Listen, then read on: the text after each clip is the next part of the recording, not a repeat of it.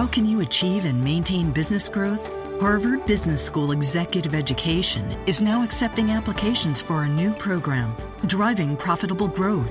Taking place in Boston from October 25th through the 28th, this program focuses on business expansion and organizational growth strategies that can lead your company into the future. Learn more about this 3-day program for senior leaders by visiting hbs.me/growth. That's hbs.me/growth.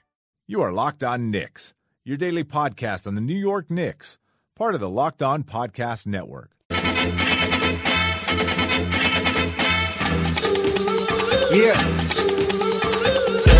My city and wide. Yeah, let me take my time. I'm on my grind. Gotta make sure that we shine. What's yours is mine, and what's mine is yours. HR to the death end first always. My team for sure gon' roll. Can't fall off. Got a family support. Gotta make sure we succeed and reach our dream that live through me. I'm about to take off. Yeah, and it's no days off. In this game, trust I play hard. My team filled up with no. Hello and welcome to the Locked On Knicks podcast. This is episode 47. I am your host, Jared Dubin. Today we will be doing our 2016-17 season preview with the great Chris Herring of the Wall Street Journal. We are recording this in the very early hours of Monday morning, which means that by the time you're listening to this, the season will be starting tomorrow. And that's really exciting stuff. Chris, thank you so much for coming on, man. I really appreciate it. How's everything going? Everything is good. How are you? I'm doing great. I'm looking forward to watching some real basketball as opposed to, the stuff that we had to watch for the last couple weeks. Yeah, I obviously am too. And the way you phrase that, it's funny because, you normally want some level of intrigue for each season when you start. And, it's just hard to believe that Cleveland won the finals year and did it in the fashion they did, and they're not even close to really being a favorite this year just because of what happened with Golden State. And it leaves me wondering, for all this preparation these teams are gonna put together, if you took Golden State's preseason effort and kind of the talent that they have just from preseason, how many games could they win with the way they played in preseason and kind of how loosely they played? They clearly be a playoff team anyway. And it makes me wonder how well they would do if you just took this and they never got any better. They don't have the chemistry yet, but I still think that they'd probably be pretty good against most teams' regular season cohesion, effort, talent. It's just going to be a crazy year, but I can't imagine Golden State not being, the team everybody's chasing at the end of it.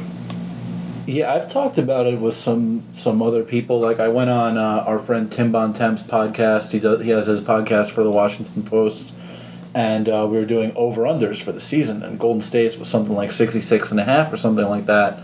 And it's somewhat tempting to go under because you don't think they're going to try to win as many games as they did last year. But, you watch even a few minute stretches of their preseason games and just look at all the talent that's there. And it sort of seems like they could walk into 67-plus wins sort of by accident. It's there's just so much going on there that is so tough for anybody to deal with. That it's just hard to imagine that they're going to win 6-7 fewer games than they did last year. Right, who's beating them 15, 16 times? Than they had last year. Right, and even if these guys only play, let's say they sit them all down for 7-8 games apiece. Okay, so you play 7 games without Draymond, 7 games without Steph, 7 games without KD, 7 games without Clay. As long as those aren't in the same game, they're still coming into that game a heavy favorite in all likelihood. Is there going to be a game all season where they're not favored? Yeah, maybe if it's advanced knowledge of the fact that someone's not playing or that a couple guys aren't playing or if someone's hurt, right. Sure. Cleveland, maybe San Antonio, if they're going to start the season 40-0 at home or 39-0 at home, maybe if they're playing on the road, but not many. There aren't going to be more than 5 games, I would think, that they're not favored in. Yeah, I know that there's been a lot of complaining about the sort of inevitability of everything. Pretty much anybody you talk to will tell you that the Cavs and the Warriors are going to meet in the finals again. 3 straight years, it's never happened. A lot of people would like to see some more unpredictability going on. There's obviously unpredictability that happens every year, whether it's injuries or somebody just getting upset. But it does seem like this is the year with the least amount of unpredictability ever, and I can see that weighing on people. For me, I kind of enjoy the ride though. Like, I like seeing basketball elevated to sort of like a higher level. Like, I was endlessly fascinated by the Warriors last season, not just like chasing 73 games, but also like the way they played and the way that it was sort of like nobody could deal with them on either side of the court for some of these games, and it was just like they were playing a completely different game than whoever was on the floor with them. That kind of thing fascinates me, and I know that's not necessarily a majority opinion, but I feel like we could see it taken to even another level this year, which is just crazy to think about. Yeah, I mean, I think, well, when you think about it, it probably depends on the fan. Younger fans may not really have a comparable situation to this. We had the Bulls to look at years and years ago, and the Warriors. It was interesting. I was fascinated by seeing them challenged and pushed, and sometimes it kind of felt as if they weren't in those situations until they're down 8 with 3 minutes left, and then they make a push to come back and win those sorts of games, or a situation where they have a back-to-back where they're challenged or something like that. And then obviously during the finals, that was what made the finals so hard to believe, is that the whole season they were always able to kind of answer whatever challenge they had in front of them, and then when they got pushed in the finals, they finally couldn't. So I found that interesting. I can't say that I find it interesting when they go in and blow the doors off every team they play, and that's kind of what I'm afraid of this year, is that after the first couple months, when they've really developed chemistry, it's just hard to see how they don't run through certain teams completely. They did that last year, and when you make them so much better with one of the best players in the game, it's just hard to see how they're going to be challenged from night to night, unless they're playing another really, really, really good team. Yeah, I mean, everyone is obviously, I think, fascinated by seeing great teams pushed into corners and whether or not they can come back, things like that. I know I'm definitely in the minority in terms of enjoying seeing somebody blow the doors off another team, depending on the way they're doing it. Like, it's one thing if it's one team just can't execute and they're just like not in the same league, but it's another thing, I think, to do what the Warriors did last year, where it was just like all out the best execution and best shooting and best like swarming level defense that you could imagine. Like, it's different, I think, when one team is in struggle city than it is when one team is like elevating things to a completely different level, at least for me. Let's move on to the Knicks, though, because that's why we're here. Before we do that, just a quick word from the sponsor right here. This episode of the Locked On Knicks podcast is brought to you by Mack Weldon. Mack Weldon is better than whatever underwear you're wearing right now. Mack Weldon believes in smart design, premium fabrics, and simple shopping. I went to the Mack Weldon website, ordered some stuff. I got several pairs of underwear, a couple pairs of socks, a shirt, hoodie. It was so easy. I mean, I ordered it, and it was literally at my apartment the next day, which is always great when you consider how long things often take when you order stuff online. So I was very appreciative of that. Mack Weldon will be the most comfortable underwear, socks, shirts, undershirts, hoodies, sweatpants that you will ever wear. They also have a line of silver underwear and shirts that are naturally antimicrobial, which means they eliminate odor. Mack Weldon also wants you to be comfortable, so if you don't like your first pair, you can keep it and they will still refund you, no questions asked. Not only does Mack Weldon's underwear, socks, and shirts look good, they perform well too. It's good for working out, going to work, going on dates, everyday life. I wear it to the gym all the time. It's excellent. I highly recommend it. Go to MackWeldon.com and get 20% off using the promo code LONICS.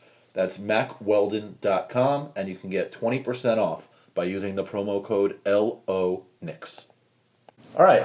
Well, Chris, I have 5 questions written down that I think are ranging from somewhere to kind of important to very important that I think if we discuss all of them will give us a pretty holistic view of, you know, what the Knicks are going to be like this season, what's important to them, and where they're going to fit into the hierarchy of the league. I want to start with who is the non-Carmelo player that they can least afford to get injured and miss extended time?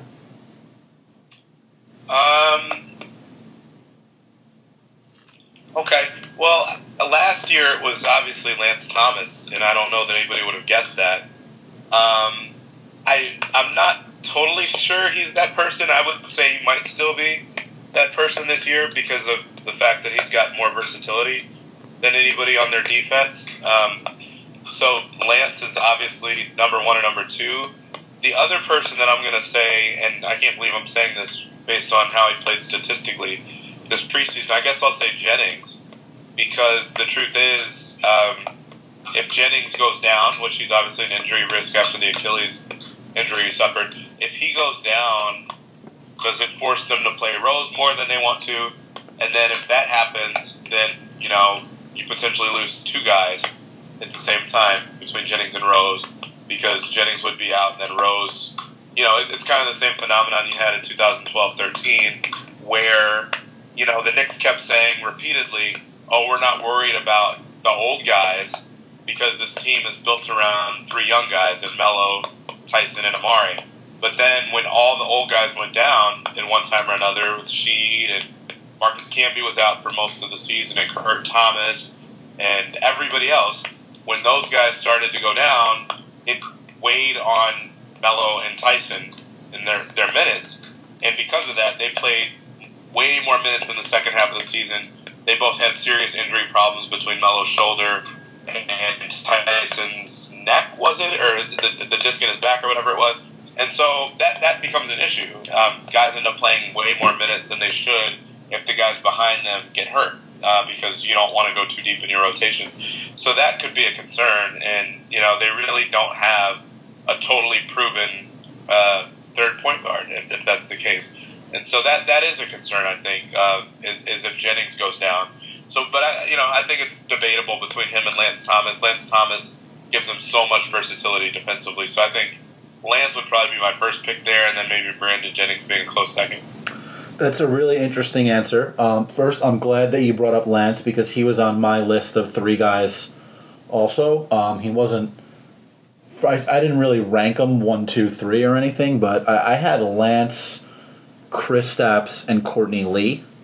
Lee because they really don't have any other person that they can rely on to play that off-guard spot in the backcourt.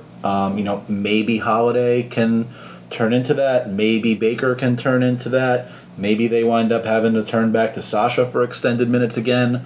But his versatility and shooting combined with the fact that they really don't have anybody that's reliable behind him, I feel like makes him sort of non-expendable to them.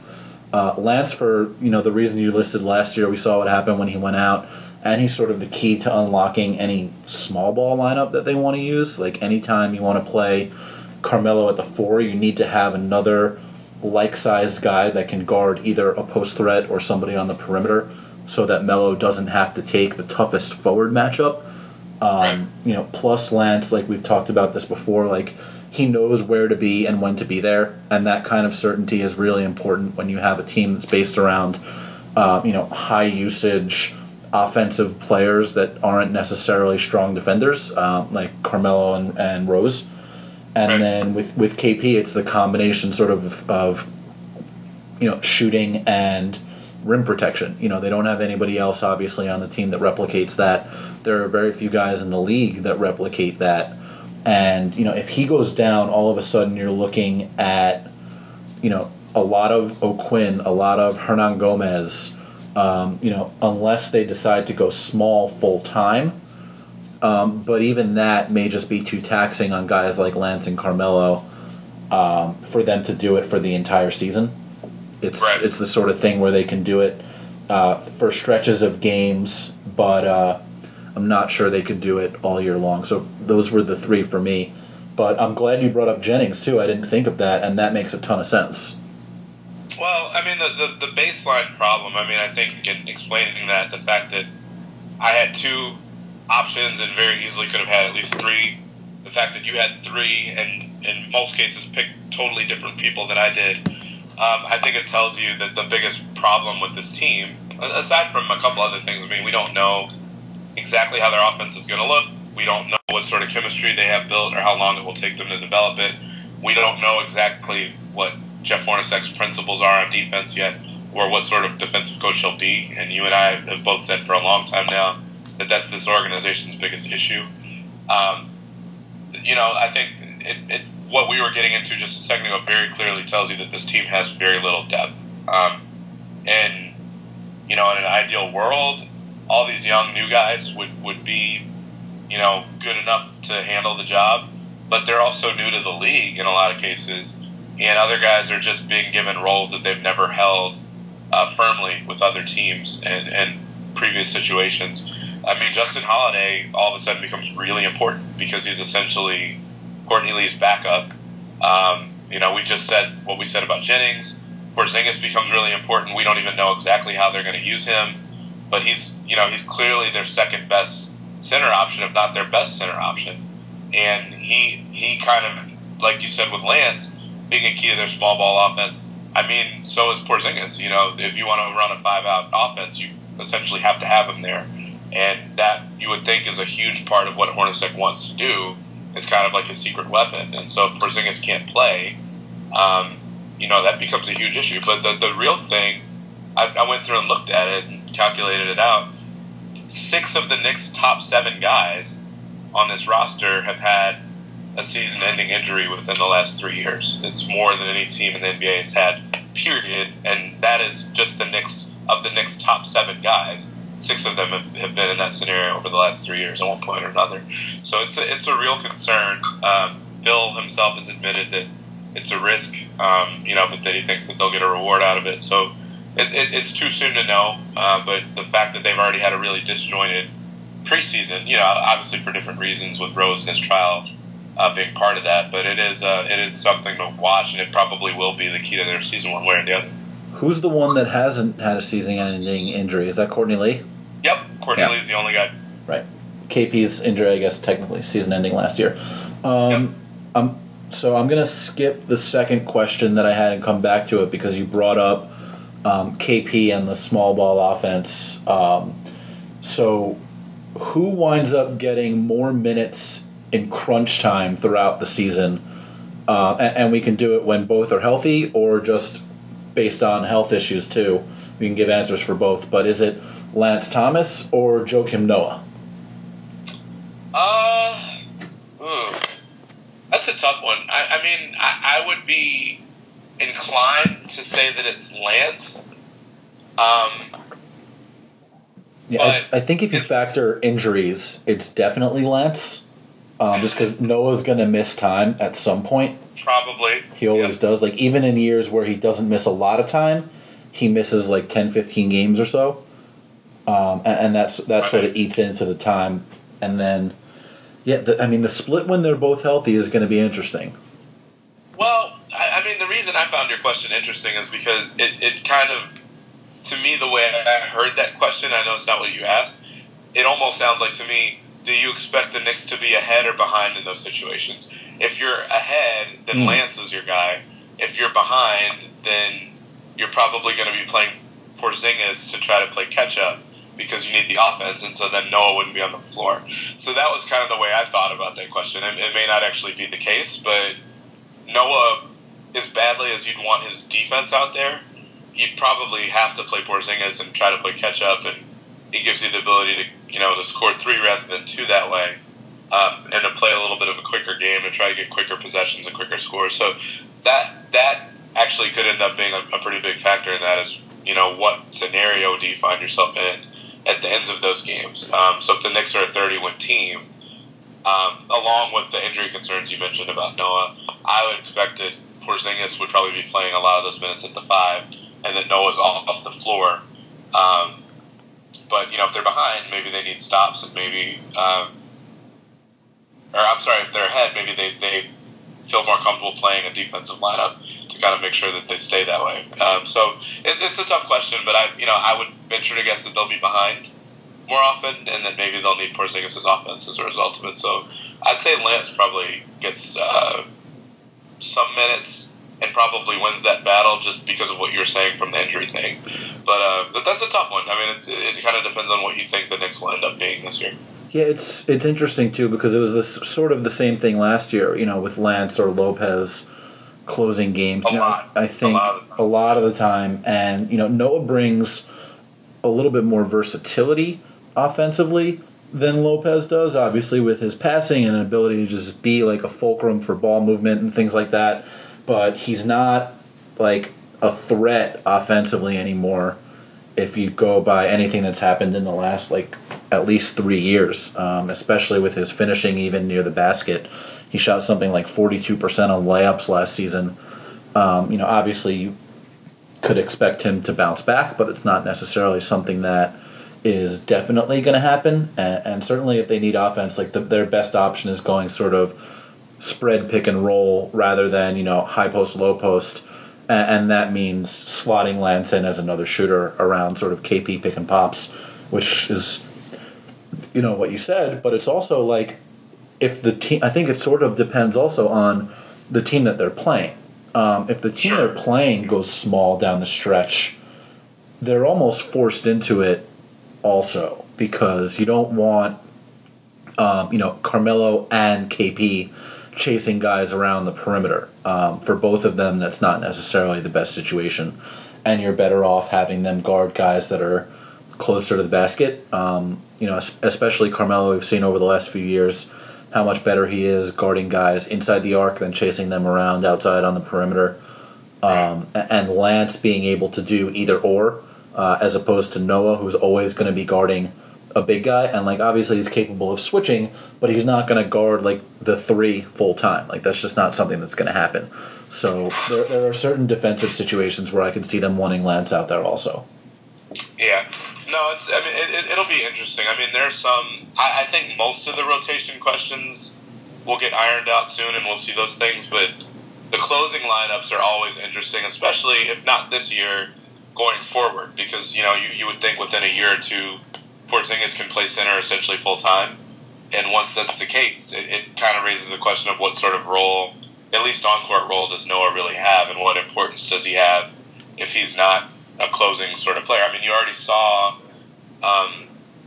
the discomfort that he had, or the frustration that he felt with Hoiberg not starting games last year in Chicago. So the idea of not finishing them, you figure would carry a lot of importance with him too. Maybe he's more understanding of it, but he's still being paid $18 million a year. So you have to figure that it matters to the guy. Right.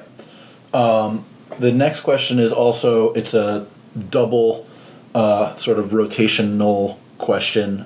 So first, how long will O'Quinn hold off Hernan Gomez for the backup center job? And which of Kuzminskis and Baker will wind up playing more of a role off the bench? Okay, well, I think O'Quinn will look as if he has the job won, but then he'll do what he always does and have 2 or 3 really bad games in a row, which will prompt Hornacek to give Hernan Gomez a chance. I mean, I also think Hernan Gomez deserves a chance based on how he looked in preseason. But he can rebound, he can score, and he's got really good moves offensively. O'Quinn, I thought, was having a really bad preseason and then had 2 really good games to cap the preseason. Scored a lot, hit his mid-range jump shots, still was making ill-advised passes, in my opinion, but had a couple of them, work out and kind of slip through the hands of a defender. Has gotten up and down the floor a little bit better than he has, in the past. But he still seems to make a lot of the same mistakes. I mean, his preseason wasn't consistent, which was kind of the problem with him last year. He had really good games. He had really bad games. And I attributed a lot of that to Fisher for a while. I don't know how fair that is in hindsight, because I just think at some point, if you're worth playing, you're going to show that you're worth playing. O'Quinn got inconsistent minutes. Maybe that was why he was inconsistent. But I still haven't seen much of a shift in terms of the way he plays or what he brings to the table. Hernan Gomez is going to get a chance based on the fact that he's young, based on the fact that he can score and might even be more of a consistent scorer than O'Quinn. And so I think he's going to get chances, especially if O'Quinn continues to be inconsistent. To your other question, I'm still trying to get a grip and grasp on what Hornacek feels about Kuzminskas, because I actually was surprised he didn't play more in preseason based on how consistently he seemed to be able to score. Granted, it wasn't always him creating his own offense. Sometimes it was just fast break situations, where he's getting down on the floor and kind of gets an easy look because of that. But he was hitting threes.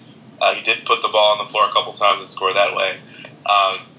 Baker, I think, is kind of an interesting case because I think there's a chance that he could be used as a ball handler, maybe especially with Chase and Randall not on the team, and depending on how Hornacek sees Sasha and his role. You can go back to one of those Boston games, either the Boston game or maybe the Brooklyn game, I can't remember.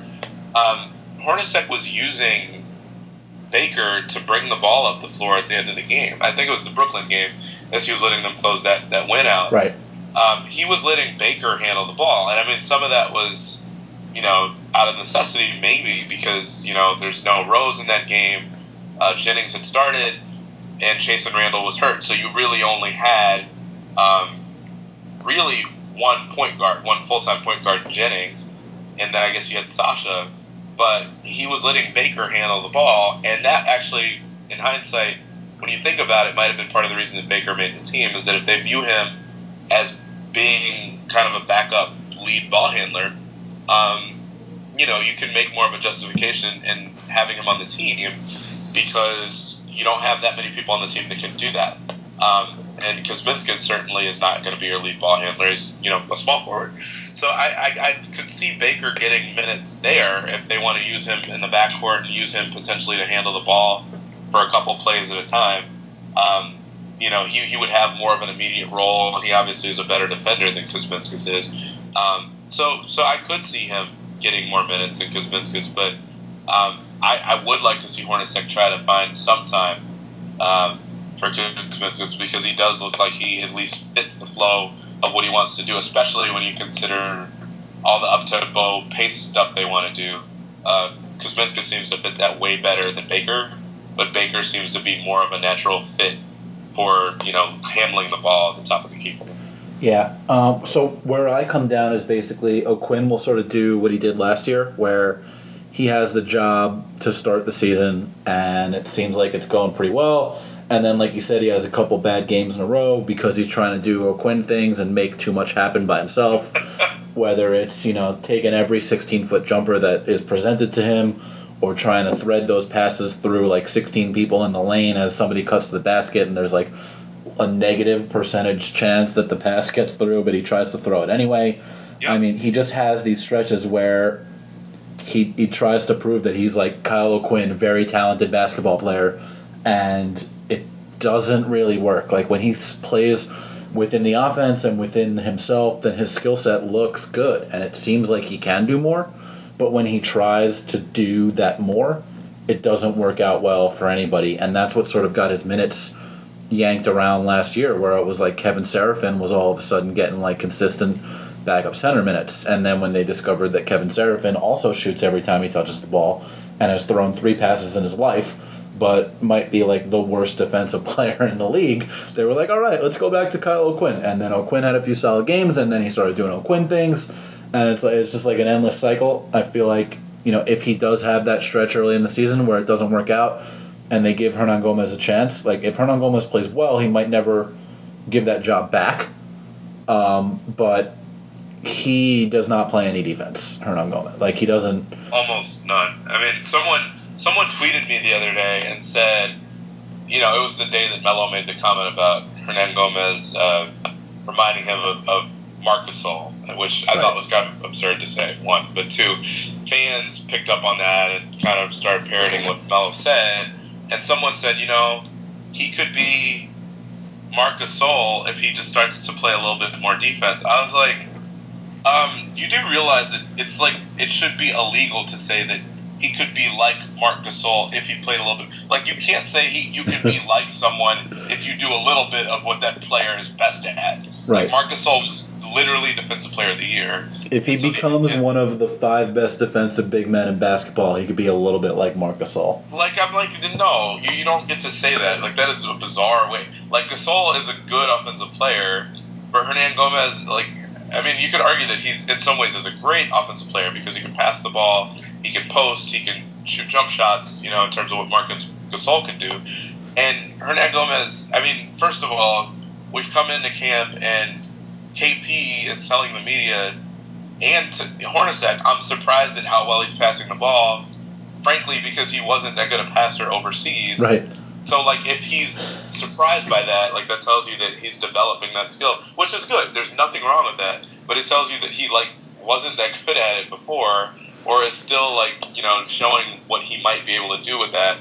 Like, that's one of the things Marc Gasol's best at. Right, as opposed to Marc Gasol, who's like one of the best passing big men of his era. Like, right, like we haven't seen Hernan Gomez shoot jumpers yet. Like he has a good looking post game. He's good with putbacks. Like, so those are good things. Like, it's not knocking him at all.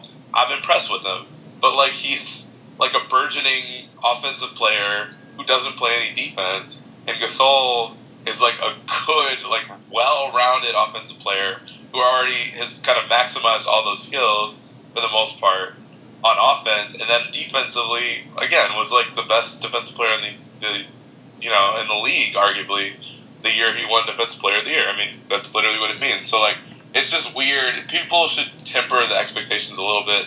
It's also preseason, like, I'm sure he'll be fine, but I've been really impressed. I think everyone has been, but, it's Melo didn't. I found it really odd that Melo came in the one day and said, keep the expectations for KP reasonable, or say, like, don't blow it out of proportion. You guys are, making it more difficult for him by putting all these expectations on him, and then saying, this Hernan Gomez kid kind of reminds me of Marc Gasol. Like, it doesn't really compute for me. But he also called him the big baby, so who knows? Yes, he did. So, yeah, I mean, maybe that is the way of kind of giving the full spectrum, one side versus the other. But I mean, I also don't think Melo was saying he was Marc Gasol, which is a very clear difference. So I should be clear with that. But I mean, it was funny to me that like he wasn't harping on the media necessarily. He was saying the media and the fans with KP's expectations. But I did find it funny that he was kind of drawing comparisons to Gasol with a guy that hasn't played an NBA game yet. So. Right, that's the thing about this Knicks team. Like, they're full of guys that say stuff. Like, you got a lot of stuff sayers on this team. Derrick Rose says stuff. Oh, Derrick Rose says stuff. Joakim Noah says stuff. Carmelo says stuff. They're stuff sayers. Brandon Jennings is going to wind up saying stuff, too. It's going to be funny. To go back to Baker and Kuzminskis, I agree with everything that you said, except I do think it just, like, there seems to be more of a need for Baker's skill set than Kuzminskis's, because they don't have any backcourt players that are going to be able to play minutes. Like, it's 3 guys, yep. And one of the point guards or both of them is going to get hurt, and he seems to be like the third guy in that group.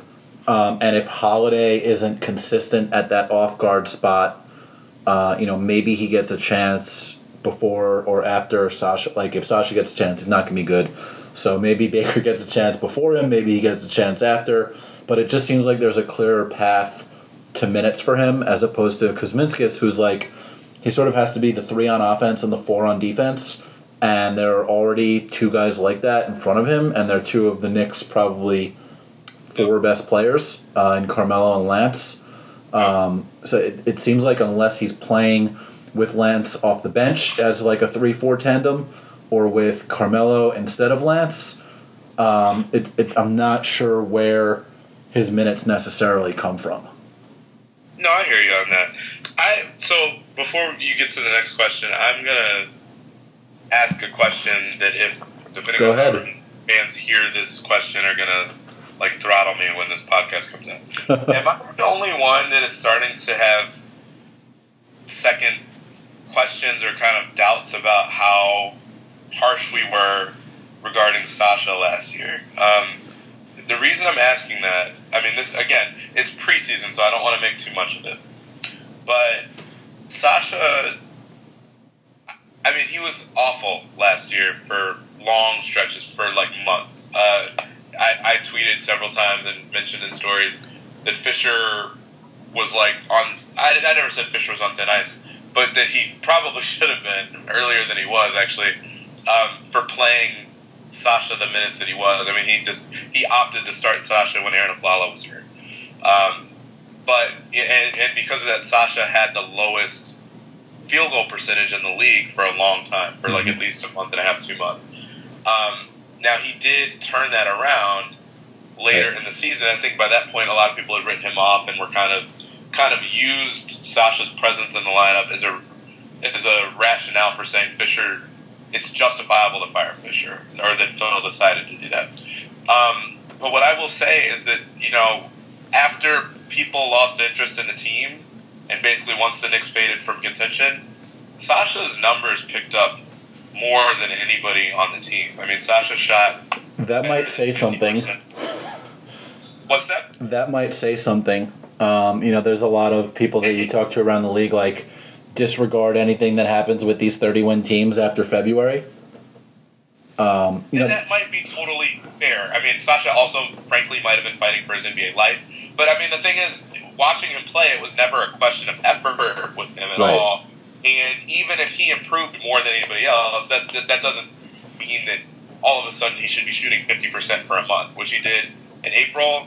He shot 45% in March and shot better than 40% from 3 in March. He shot better than 50% from 3 in April. And I guess my question, and like I said, maybe people will throttle me for this, is he was basically making treatment back, and he basically been out of the league for a couple years at that point. So maybe he wasn't totally ready for that. And again, part of the reason that I think it was totally fair to question why Fisher would start him, even if his knowledge of the triangle was better than other people, like he probably was not a good choice for that, to be playing those sorts of minutes and to be starting for a team back when he's just now getting back in the NBA. But the fact that maybe he was kind of like back on his game by the end of last season, and the fact that I think he finished preseason with the best field goal percentage of any wing player they had. I mean, he's legitimately looked good in preseason to me, and looked good at the end of last season. And again, I'm kind of just spitballing here. No, yeah, I feel you. I'm not necessarily ready to say that he's going to be bad this season. I'm also not ready to say he's going to be good. But like, I think it's not necessarily fair. Like, yeah, Holiday should be the number two guard, but I don't necessarily know that Baker should automatically be in front of Sasha as a 2-guard option, or even as a point guard option, if he's going to shoot anywhere near as well as he did at the end of last season or this preseason. Right, that's sort of where I was going. I think it's fair to bring up. I also think that fans that listen to this will, quote unquote, throttle you. There's certainly a chance of that. But I think that if he knocks down his shots like he did last year or like he did in preseason, there's certainly a chance that he winds up being more reliable than any of the other guys they have at the backup guard spots other than Jennings. Sure. Like, none of these guys have ever done anything. Like, you don't know what you're going to get from literally any of them. You know, Baker as a rookie has never played in the NBA before. Holiday, like 3 different teams have thought that he could wind up being a contributor with 3-and-D, but he's never made enough shots to stay on the floor to play the kind of defense that it looks like he can play based on his body type. Like, it's entirely possible that he winds up being the most reliable of these guys. I don't know if that's necessarily a good situation for the Knicks. Like, that's a bad spot for them to be in. But he has an NBA skill if he's making his shots. Obviously, at the start of last season, that was not happening at all. Like, he was missing every single shot that he took, and the Garden was like actively groaning when he got the ball like on the other side of half court, because there was a possibility that he might eventually be in position to shoot, maybe, and that was the worst thing that could happen. But if he's making them, like, you're not going to throw him out there and he doesn't know what he's doing. You know, like, he's not a dumb player. Like, he knows where to be, what to do offensively, defensively. It's more the physical limitations defensively. Like, he doesn't have the foot speed laterally or in any other direction to stay with quick guards off the dribble or around screens. He gets run into screens a lot. Like, he's a very damaging defensive player. But he also, like knows how to execute the scheme. Like he doesn't necessarily physically have the capability to do it at all times, but it's possible that these other guys just don't know what they're doing at all. Yeah. And a lot of times that's worse. Beckford. The funny thing is, like, I agree that he doesn't have the foot speed, and because of that, you see him. He's the one player that when you watch him, his effort's always, like last year at least, his effort was always there. But he literally would like run into people as he was trying to get around screens, right? Because he's sprinting. Like he's literally the only guy I've ever really seen sprint around on defense. When you look statistically, I think he was either literally the fastest or second fastest offensive player, a lot of times because he was coming around screens. But I think he was the fastest defensive player they had on defense, in terms of just how the miles per hour that he was running on that side of the floor statistically. And so he's trying hard, but I think sometimes he literally runs into screens because he's running so hard that he doesn't actually have time to change direction or to maneuver around people, and so he gets burned pretty badly on that. But I just think it's worth seeing. I mean, and obviously he's not going to have any shortage of chances because of who's in the front office here, and all the supporters that he has as a result of that. But I mean, let's be honest. He was horrible for most of last season, but did still finish the season shooting between 36 and 37% from three. If he could knock down that shot anywhere near as frequently as he did last year and limit his looks to mostly threes in a lineup where he doesn't have to create his own shot, I mean, he probably is good enough on this team to get some minutes. Yeah, and look, that's a somewhat scary thing for a lot of people, but that's sort of the reality of the roster. Like, I know it seems like they're a much deeper team this year, but that's because it looks like there are a lot of options because nobody's necessarily better than anybody else. It's a lot of sort of projecting what you think guys could be, and you don't necessarily know about really any of them. So that could be sort of a... coaches like to know what they're getting from somebody a lot of times, and I feel like they do know at least what they're getting from Sasha. A lot of times what you're getting isn't all that good, but there are a lot of coaches that will choose certainty over uncertainty. Sounds like Papa John's. Oh God! All right, that's oh man. Okay, so the fourth question is it's a series of 3 over-unders. The first 2 we don't have to go that in depth on, but we can a little bit, and the third one is something I imagine we could talk a little bit about. The first 2 are they have finished last in fast break points per game each of the last 2 years. Obviously, there's been a lot of talk. I think it's last 4, but maybe it's not last 4. I think it might have been more than that. I just know.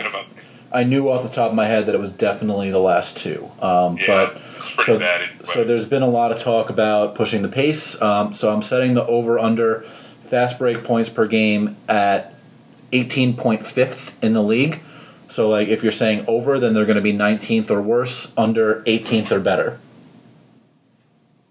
I'm going to go over. I'm not really sold on the pace thing. I wasn't even aware of their pace numbers until I think Rebecca Harlow asked Hornacek about it, and she kind of pointed to the fact that it's been 102 possessions per 48 minutes this preseason versus 96 last, at the end of last season where they ranked, and where they rank now versus where they were last year. And I think they're like top 5 or top 6 in preseason this year. Yeah, they were 9th among the NBA teams in preseason pace. In preseason, okay, so top 10. And I know that sounds impressive, and Hornacek basically said, it's not that surprising because that's what we're trying to do. It sounds good. It sounds sexy. They were a top 10 team in preseason pace last year too, and then finished 26th in the league or 28th in the league during the regular season. So Fisher made a big point about the drag screens and about pushing the pace and only settling for the triangle if they had to. But the same thing kind of happened last year, And so I don't make a whole lot of the preseason pace numbers. I think there is a better chance that those things will stick with Hornacek, just because I think that's more of a natural sort of tendency for him than it was for Fisher. I think he's got a better roster to do that with. He's got a much faster point guard to do that with. He's got 2 point guards that want to push the ball and are more athletic than anything that Fisher had last year. So I do think there's a better chance that they'll play up-tempo, but playing up-tempo doesn't necessarily mean you'll be good on the fast breaks. And, Noah, as fun as it is to kind of watch him dribble down the court after he grabs a rebound, he commits a lot of turnovers that way. Rose was not a very good finisher at the rim last year. Some of that obviously dealing with his double vision for a while. But, the Knicks have a couple of guys that are not necessarily great finishers. At the rim, Melo is getting a little bit older and, does not have the same lift that he's had in the past. So, I'm curious, even if they play faster, I'm not totally convinced yet that it's going to mean that they're going to be really efficient in all their, in all their fast break efforts. So I would still put them in the bottom half of the league, and I think right around where your over-under is probably like an accurate estimate, maybe just slightly better than 20th, maybe 19th is where they'll end up. Yeah, I was ready to go with the over until I saw John Schumann from NBA.com sent some numbers out yesterday about the correlation of preseason stats to regular season stats, and pace was one of the most closely correlated among any stat from preseason to regular season. Obviously, the Knicks were an exception last year, but that is something that was very closely correlated among. I think the only one that was more closely correlated was the percentage of your shots that come from 3. Everything else, pace was the next most closely correlated. That's interesting. So the Knicks were just a huge outlier last year with Fisher. Then that's interesting. Yeah, but it's also you have to take into account several factors that allowed them to play at a faster pace in the preseason. I think Noah missed a few preseason games. He's one of the slower guys in the team. Carmelo didn't play nearly as many minutes during the preseason as he will during the regular season, and we've seen over the last 4 years when he's controlling things, the game is slower. That's just the way that he plays. I know he's talked a bunch about wanting to play faster, but when he's the guy that controls, his teams tend to play slow. And then so many of the point guard minutes were Jennings. And I know Rose plays fast, but he doesn't play nearly as fast as Jennings does. And if Rose gets more minutes than Jennings, which I expect is going to be the breakdown at least to start, they'll be a little bit slower as well. So that's why I set the number there, because they were, in the top 10 in the preseason, but I think they're going to be slower because of a variety of factors in the regular season. So, I come down very, very close. I feel like they should be under, they should be a little bit faster, but they'll probably wind up being slower, and they'll go over. Also, the last 2 years, the Knicks were last in drives per game from the SportView numbers.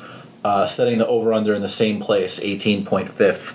So 19th or worse is over, and 18th or better is under. I'll put them in. I think I'm still remembering the way that you have this set up. I'll put them under there because I think that they'll probably. Jennings drives a pretty decent amount now anyway. Rose definitely drives. Rose a couple years back, it seemed like he was driving more than the Knicks did as a team, by himself. And so Rose clearly will do that. And I also think Porzingis will probably do that a decent amount. He'll have situations where he's getting pick and pop looks, and then teams will try to close out, and they'll probably attack the closeout with a dribble or two. So I could see Porzingis also started to drive more toward the end of last season before Rambis really got a hold of him. So I think that they'll actually be way improved at that. I think even more so than maybe with the pace. And I'll put them slightly under with that one. Yeah, I come down in the same spot, although on KP, unless his 2 dribbles wind up going from outside 20 feet to inside 10 feet, SportView won't count those as drives. I could see him doing that. I could see him. I mean, he's a gigantic human, and he could easily take 2 dribbles and cover that much space. Yeah. The third one was, I'm saying the over-under the exact same spot, 18.5 in defensive efficiency, which we've talked about several times, has been their biggest long-running issue. They are the worst defensive team in the league since Jeff Van Gundy left the team back in 2001. They have finished in the top 10 twice in that, the top half of the league only twice in that time. Average finish of 21st Over under 18.5. I mean, this is another one where the injuries matter a whole lot. I'll put them over, but I could very, very easily see them finishing under. I mean, I actually am of the opinion that their starting five defense is actually not bad at all. Right, they might be better defensively than offensively. I've said that to Hornacek several times, or not said it to him, but asked questions, kind of asking, do you think your defense could end up being better than your offense? If Noah plays a lot and they have the two of those guys protecting the basket, like they were one of the best interior defenses in the league last year. Second best in the league at protecting the rim last year. Now, I think actually they're probably going to take a little bit of a hit there this year. Porzingis might be better in that regard than he was last year, and should be, as a second-year player. But Noah will probably be able to do less than Lopez was in that regard. Right. Lopez has been a top 10 rim. Lopez was a top 10 rim protector by the SportView numbers each of the 3 years that the SportView numbers. Or he was slightly outside the top 10 one year, but he was second one year and ninth another year. I think what you're getting at, he recently at least has been better at the rim than Noah has defensively. Right. And I think people conflate Noah's being a good defender with the fact that he's also a great rim protector, which I don't know that he is anymore. I think he's decent, but he's better with his mobility and being able to kind of go out and defend guys. He's closer to what we saw with Tyson. You remember a couple years ago, Tyson made essentially a game-sealing block on Kyrie Irving at the three-point line in Cleveland. Those are the sorts of plays that every now and then you'll expect Noah to make, whereas Lopez could not do that, and that was his flaw, is that big men, and especially on switches, but also big men, think about the game against Nick Vucevic and guys like that, and Valanciunas, those sorts of guys can kind of eat him alive, bringing him outside the paint if they had a working jump shot, that Lopez really wasn't in position to really stop them. And so that's where Noah will come in handy, but it doesn't necessarily help as much at the rim. He can switch out and guard further out, but at the rim he's not going to be as effective as Lopez necessarily. They may be able to stop guys from getting to the rim quite as much, just because Noah can push penetration to the right spots. Like, that's his best defensive skill, is like not necessarily completely stopping a drive, but just pushing it to the right spot so that shot is like 2 or 3 feet outside the paint rather than at the basket.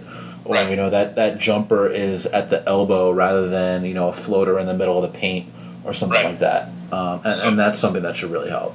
So anyway, I mean, Noah is a good defender by almost anyone's, if he's healthy, he's a good defender. That's not my question. My question is more, how does the difference between his sort of defense and Lopez's, how does that change Porzingis' role, and does it kind of burden him more? Right. How does it change the rebounding responsibility if Noah's going to be out on the perimeter to some extent? But my bigger thing is that I think their starting five could be really good defensively if Melo's committed. I think Melo is kind of the X factor there, because you really have 3 guys that should be plus defenders. You've got Lee, you've got Porzingis, and you've got Noah.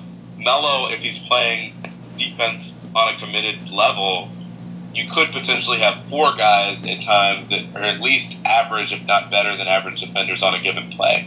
Rose, I don't really think anyone's ever going to say Rose is a good defender. Right, but you know what? Most point guards aren't good defenders. Like, if you get plus defense or average defense at the other 4 spots, you're in good shape. Totally. And I mean, frankly, Rose and Noah could be really, really big negatives, and so that's my only thing, is that you really need Melo to be committed to kind of say that this is going to be a good defense. But if he's not, and if Rose isn't either, it might be asking too much of the other 3 guys to cover for those 2 if they're going to be really glaringly bad. But anyway, since those guys should be playing the vast majority of the minutes, if they're healthy and Melo is committed, maybe because he feels rejuvenated playing with better teammates, or if just like last year, it seemed like he came in on a mission to prove. He basically told me, I can't lead by example just by scoring. I have to play defense too, or at least try to play defense. And so if he comes in with that mindset, and is that he's not going to let his guy get 20, 25 a night, and that that he's going to try to stay on his guy and chase down shooters as opposed to just letting them get open jumpers, they could be, they're starting 5 at least while they're out on the court. They could potentially be a top 12, 13 defense with their starting 5. Again, I don't know what to expect with their bench, and I also don't know who is going to be anchoring their defense. Is Hornacek going to do what Fisher did that I thought was really effective by switching Porzingis and Noah essentially in for one another and kind of sub them in and out for each other? If he does that and gets enough wing defense from guys like Lance and Holiday, their bench defense could potentially be pretty decent too. But I'm not totally sold on the reserves yet, just because I don't exactly know how Hornacek plans to anchor that second line. But I think they could definitely be a decent defensive team if they're healthy and if Melo is committed defensively. Yeah, I don't think it's necessarily a defense that has a hugely high ceiling. Like, I can't see them breaking into the top 10 at all. But I do feel like, the best they could do is probably somewhere around like 12 or 13, like you said. And I feel like that starting group should be able to get there. And if they are, like, if the foursome of Lee, Carmelo, Porzingis, and Noah, if they're a top half of the league defense when those 4 guys play together, that bodes really well for them, I think. In my opinion, they're a playoff team if they can do that. The irony with what you and I are saying there is that Hornacek is way more concerned with their defense than he is with their offense. And, just like we were both saying, I actually think their defense, if things hold up health-wise, at least the starting 5 could be really, really good, at least by Knicks standards in terms of how bad they've been in the past. But Hornacek keeps saying that he needs, he even the last day before he made cuts was saying we need guys that can play multiple positions to defend multiple positions because we're really not sure what we're going to get on that end of the floor yet. And so I'm a firm believer that the starting 5 is very capable. At least that unit is capable of being a top half of the league unit. It's more a question to me of what the bench is going to look like, but I think they could be fine defensively. It's interesting that for a team whose most recent great and beloved team was known for being the best defensive team in the league and some of the best defensive teams ever, and sort of ugly ass offense. They've been so offense focused basically since that team broke up organizationally, and even with this most recent era, everything you hear about this entire team is the triangle and the offense, and how much are going to run the triangle, how much are going to run pick and roll, and there's really not been any talk about their defense when it's clearly the most important issue with the team. So it is good to know at least that Hornacek has been saying that that's the thing that he's more concerned with, although it's not necessarily good that he is more concerned with the defense, which means he doesn't think it's been as good or as reliable as the offense. Last question, which I think is the one that's sort of on everybody's mind. What are they going to get out of the point guard spot? Biggest question mark, obviously. We have no idea, actually, what to expect from Rose. His last 4 years are all over the map health-wise, missed a ton of games. His play has been almost uniformly bad with the exception of the post-All-Star break stretch of last year, which people have sort of grabbed hold onto and said that he's back and all he needs is a change of scenery.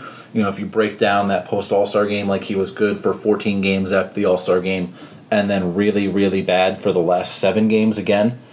It feels like the sort of thing where if, your big hope is that a guy starts suddenly playing like he played 4 years ago, that's, you're putting too much of your eggs in the hope basket. Then behind him, Jennings, injury issues as well. Never the most efficient player to begin with. Certainly a fun one and one that has sort of explosions on a night-to-night basis possibly. But there's not a lot of stuff you can rely on getting consistently at that position. So it's just a massive question mark. I mean, what do you think that they're going to get? What's your best case, worst case, most likely case for those guys? Maybe this is unfair, but I think it's rooted in a couple of years of research, or not research, but a couple of years of statistics. I wouldn't be shocked if they're among the least efficient point guard tandems or, in terms of depth charts and stuff like that. Jennings, it's insane to me. Like, I was tweeting this the other night. I totally get how and why fans are reaching this conclusion, even if I don't agree with it. This idea that Jennings, should be their starting point guard, even if Rose is healthy, in a preseason where he shot 25% for the most part. I mean, he shot 28%. And again, it's preseason, so I understand it doesn't really matter, but it's just really, it's kind of like bizarro land in the Twilight Zone when you think about the fact that people are like going out of their way to say that a guy that shot less than 30% should be starting over a former MVP that is 28 years old right now. But, the game flows with Jennings in there. He keeps the defense on their toes. He's very much a risk taker. But that kind of speaks to the inconsistency. And so, he is an efficient player when he's shooting from threes. That's kind of been his saving grace on some level in the NBA, is that I think he shot less than 40% for his career, but he's an average or above average three-point shooter. And so you can use that to justify some of his inefficiency, but not all of it. And it hurts his case when he throws the ball out of bounds or when he, throws the ball behind his back and then there's no one there. It's fine to be flashy, but not when you're making mistakes and not when you're already inefficient as a shooter. I do like the fit with him in the second unit, particularly if Hornacek is going to play him with Porzingis in that second unit. I think he could. Which it sounds like he's going to do. He mentioned the other night during that last preseason game that he took KP out a few minutes later than he's going to try to do during the regular season. So if he takes him out like 6 minutes or so into the first quarter, he can get in some run with the second unit after that. Yeah, and if he does that, it's going to help Jennings immensely because he does force the issue so much that, defenses pay attention to him. And, it's going to leave backdoor opportunities or, alley-oop opportunities for Porzingis. So that will help. But that doesn't change the fact that, Jennings, if he shoots 20% better than he shot 20 percentage points better, I mean, that would be slightly above average in the NBA. He'd be up around 47, 48%, which is still not fantastic, but it's, for a point guard, it's not bad at all. For him, it would be like unprecedented for him to shoot that well. So right. we're not expecting that. I'm expecting him to be relatively inefficient. I'm expecting him to turn the ball over quite a bit, even if he's fun to watch. And Rose, I mean, even if he is playing the way he did in the second half, he's still not going to be some super, super efficient player. He's never really been that. He's never been a big, big foul drawer. At best, what you're hoping is that these guys facilitate the offense in a way to where they're not beholden to the triangle, that they loosen the kind of the chains and shackles that have been on the offense for years, that they loosen that because they play with more of a free spirit and that they're athletic enough to get other guys open without having to run, a very, very static offense. And so that's the best case scenario, is that they shoot decently and are not totally inefficient, and that they can get you out in the fast breaks, that they can create other shots for other people. That's your hope. And, how that's going to work, whether the offense is going to be good enough around them to kind of overcome their inefficiency. I think that Porzingis could have a huge year playing with these guys. So that's the upside of it. I think particularly with Rose, if you look at the way Rose kind of had synergy with Gasol, Porzingis should be a more efficient, or not more efficient, but kind of a more rangy, athletic version of what Gasol is offensively. Not quite the mid-range shooter, but has probably a little bit more range than Powell does. Should be able to jump over the top of some people that aren't ready for him to come down the lane and dunk on them. If they're not playing the pick and roll correctly.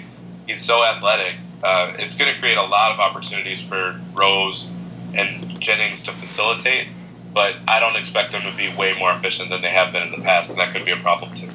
Yeah, I mean, I'm with you. I think Jennings makes sense in concept, especially if they wind up playing him with Porzingis a lot. I think that could be a mutually beneficial relationship. Rose, so much of what people are projecting about this season is tied up in, like, Derrick Rose getting back to being Derrick Rose. Like, the next guy that is an all-star level player and then for 4 years is alternately injured and ineffective and then suddenly snaps back to being an all-star level player again, like, the next guy that does that will be the first guy to do it. it's not something that has really ever happened, at least in the 29 years of NBA that I've been watching. Anybody expecting that, I think, is expecting way too much. Like, would it be a great surprise for them? Absolutely. But it's just, in all likelihood, not going to happen. I think sort of the best they could hope for is, again, like what you got post All-Star break last year, which was like decent scoring, decent passing, moderate efficiency scoring. I think he shot like 46% from the field and like 34% from three or something like that. That would be great. That's basically what he did when he was the MVP, but obviously on, bigger usage and in a bigger role, and got to the free throw line more and all this stuff. But the defense, I think, there's almost no chance that comes back. I know they keep saying that he's moving better than he ever has. He looks like old Derrick Rose. Look, I'm not comparing myself to Derrick Rose athletically, but I've had 2 knee surgeries too. It's not possible to move the same way you did before knee surgery. You just can't, especially when you're getting, repairs, removals, whatever it is. It's too much. Like, it affects your knee in so many different ways. You can't have the same mobility within it. And we've seen over these last few years he doesn't move the same way offensively, defensively. I know that they have high hopes. All these guys that worked out with him and stuff. But it's not possible to move the same way that you did. There's no other way to say it. Like, if you had knee surgery too, you would know. But look, I think there's certainly a chance that he plays pretty well. I don't think there's any chance really that he gets back to being the Rose that people still think he is. But I mean, to me, that's why it's so high variance. Like, there are so many different outcomes that could happen here. Like, he could be hurt the entire season. Who knows? That's certainly happened over the last few years. He could play a bunch and just be okay. He could play a bunch and be alternately like great and terrible. Like, you really have absolutely no idea what you're getting from him. Like, Jennings, I feel like, is the less high variance player, which for a player whose like entire game is defined by variance is right, crazy. I was about to say.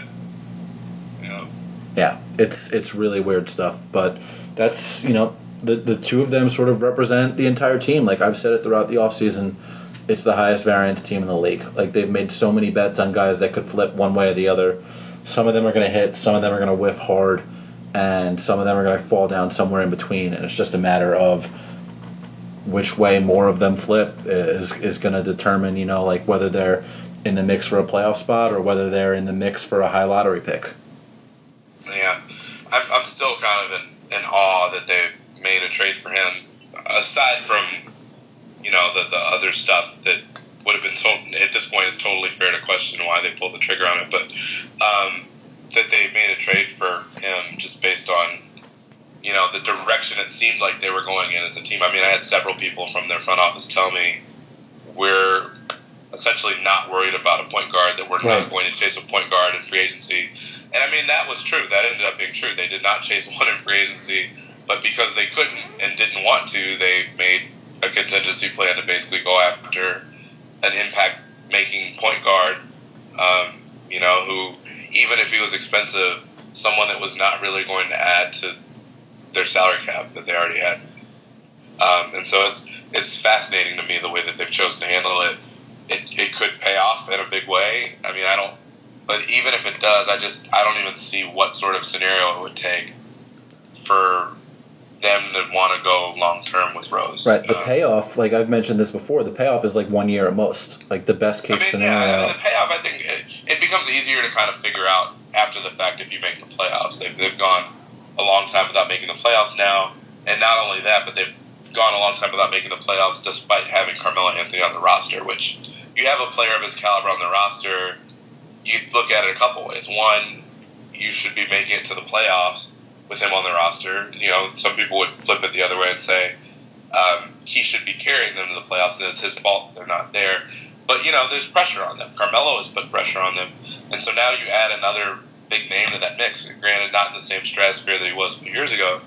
But, if they make the playoffs, even if they don't bring him back, maybe that's a way of being able to say that, we knew what we were doing. It was worth it to give up, Lopez and Grant to get back to the playoffs and getting Rose's contributions.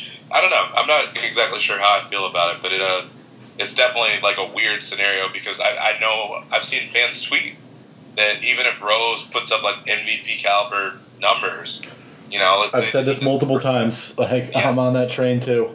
Like, you can't really. Who wants to give him a long-term contract at this point? I mean, again, aside from all the other stuff that's not basketball related, which frankly, he's essentially been vindicated of for the most part. Just the health stuff alone, he's in his prime, technically, in terms of how old he is. But there's no way a year or two of like a clean bill of health kind of excuses the fact that he was hurt for 4 or 5 years. I mean, I'll with close serious knee issues that don't improve. I mean, right. At some point it's going to be like bone on bone sort of stuff, like what we saw with Brandon Roy. So it just sucks because it's not, even if it works out, I don't know that people are going to be willing to sign up for like 4 more years of this at a big number. If he is healthy, you have to assume that someone will throw big money at him for at least the next year or two because he still has a really big name around the league. He's still more athletic than the average point guard. He can still do certain things that other people can't. What I want to see this year, I would just love to see the guy dunk on a couple people. It has sucked watching how athletic he used to be and occasionally watching highlights of the guy. I'm from Chicago. I watched the Bulls more than any team with the exception of the Knicks, over the last few years. If for no other reason to have conversations with my friends about how they're playing and be able to have those sorts of talks with my friends about what they're doing and how certain guys look. But it has sucked the last couple of years. Even when he's been open enough to do it, he just doesn't dunk.